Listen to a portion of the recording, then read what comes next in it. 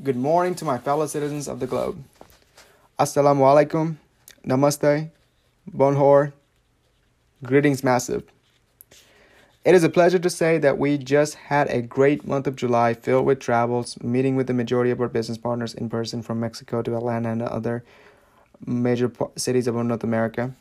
Now I'm back in the East Coast with more things to look forward to accomplishing and ending the year with a blast. But today's topic is going to be much more broad-minded and what the world should continue to focus on for the next 10 years and so forth with greater sustainability, stability, and consistency. No matter where you are in the world, it is our job to ensure that our social, economic, and socioeconomic combined agendas are adhering to the standards outlined by the UN Sustainable Development Blueprint for the years between 2015 and 2030. The United Nations has done a great job outlining this blueprint from September 2015. And I believe it can continue to be the cornerstone of bringing the world toward a sustainable place for the current and future generation to reside and abode. Opportunities are there for us to fulfill at least the 17 objectives the leaders from the United Nations have outlined in the 2030 Agenda, and there's no excuse to abide by it.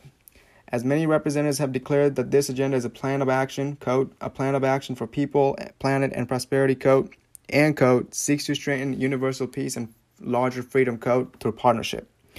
I believe that the course of action must go on and we will never leave the objectives in the dust simply through just written speeches and remarks. Our plans to coordinate these objectives through individual and local level will be outlined in this weekly podcast. So please bear with us and understand how we're going to do it. The first two goals of this 15-year development plan for the 2030 specify on eradicating global poverty and hunger among people of all ages.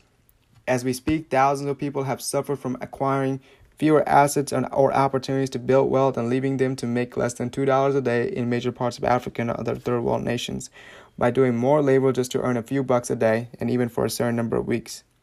Exploitation of labor among developing countries has created much more disparity, leaving the rich more wealthier than the poor and middle classes, which can cause an expansion of criminality and economic instability. Even in the United States, we see this every day in corners of metro and suburban areas from cities of New Orleans to Miami and Arlington, Texas, and Los Angeles, California. In response to these critical side effects from poverty and hunger, I plan on leading a volunteer effort to grow crops and harvest foods among local farming organizations with AmeriCorps dedicated to giving the homeless and the foster youth the chance to survive and go out there to become productive members of our society. Refugees must be given asylum and the right to having access to communications, to perform digital commerce, and work to earn a living through side hustles on the side.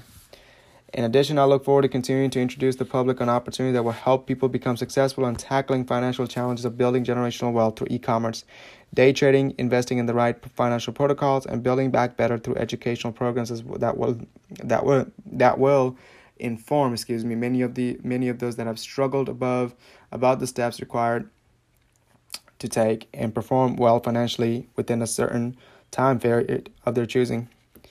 Eradicating global poverty in a world of free enterprises, I believe, will have to involve giving individuals the choice to build wealth of their own through employment or self-employment without outside intervention to dictate them what to invest, where to work, and when to begin working or retire from their work. Free enterprise has indeed made the American economy where it is now, and I believe the rest of the world can catch up with the example we have led during these past 8 decades. No one living in the year 2021 in the 21st century should have to accept the normality of earning $2 a day or $200 a month, $2 a day or $200 a month just to go on to pay off their bills and other expenses for food and sources of living. Investing in rural infrastructure, bioengineering, research, and technology development vital for growing crops and food supplies is a must for these developing countries outside of the United States that can shape the diet of many families and its children within the next 5 years of this decade. Food reserves must also be accessible for them, regardless of the times of war and natural disasters that can destroy their local homes and institutions for survival. There is no doubt that global poverty and the war and famine have been the greatest challenges mankind has yet to tackle and solve. But with the right protocols and measures, the wealth gap can be shrinked at least fivefold and supply of food being accessible for lower class families and can increase at least quadrupled by the end of this decade. The second set of two goals are providing education to all ages and increasing the well-being for health among people of all ages is vital for the international workforce and manpower strength to keep our representative nations well-rounded and strong for future space settlement options. These goals should expect to decrease infant mortality rates by 7% or less for every 10,000 plus live births in the globe. End the epidemics of the war on drugs, AIDS, malaria, and other inhuman diseases from the shores of the people that can disrupt their daily lives. Provide mental health initiatives to keep people from thoughts of suicide and acquiring mental health illnesses without the fault of their own. With investments and through educational programs advertised to the public through nonprofit organizations and strengthen frameworks to help the victims and the suffering ones from substance abuse and drug addiction that can damage not only themselves but to those that care for them and around them. Educational attainment must also be available to all ages starting at 4 to 5. We're willing to take on the challenge to shape a better world and workforce ready for jobs that are vital for the growth of nations and communities of people that are proud of representing through awareness and global citizenship and diversity programs. There is only hope for the future when governments strive to develop frameworks to hire qualified instructors and teachers, build school and collegiate institutions free of violence and bad influence for all, and provide early college vocational training for middle, high, and high school students looking to enter into the workforce of their choice upon graduation.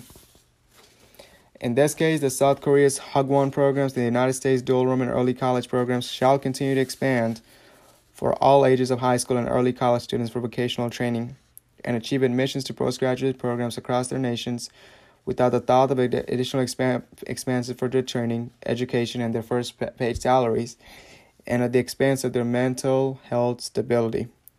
Work-to-life balance must be existent in all prevailing stages of their training careers, amidst the expansion of the recent Great Resignation movement for people that are willing to take on their duties for their careers without suffering mentally.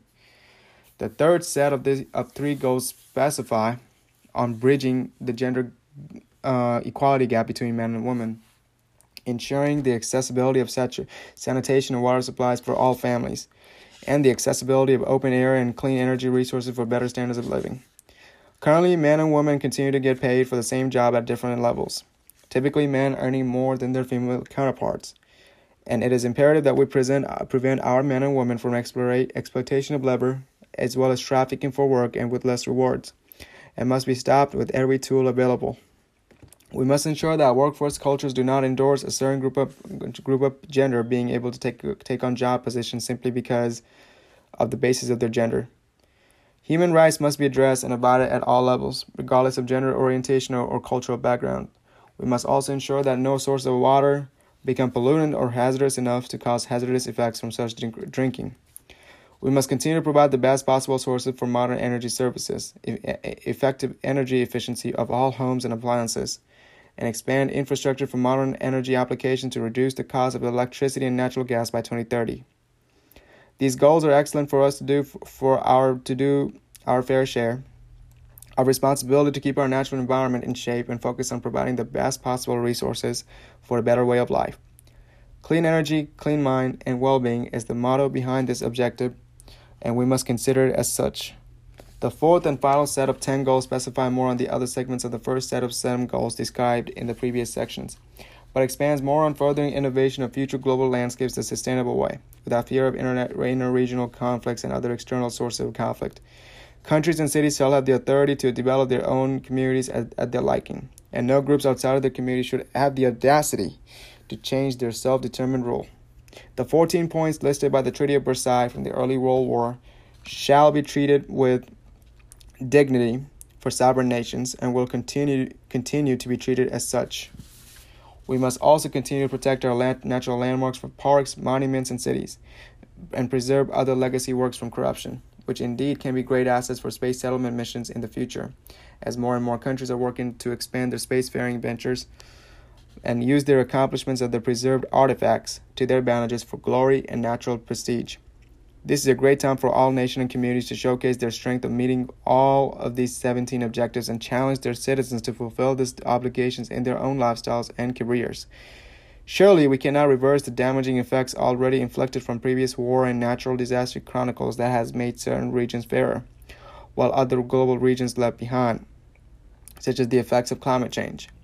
But we do still have our Earth as a living planet, and we do have a chance to make it right. Challenges are at us now. It is up to us to educate our fellow citizens of this generation in the future to stick by the objectives outlined in this agenda for the next 10 years and beyond.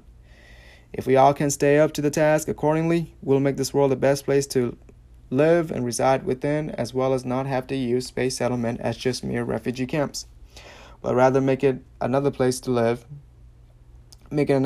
us to live and explore without damaging our natural beauty of this planet.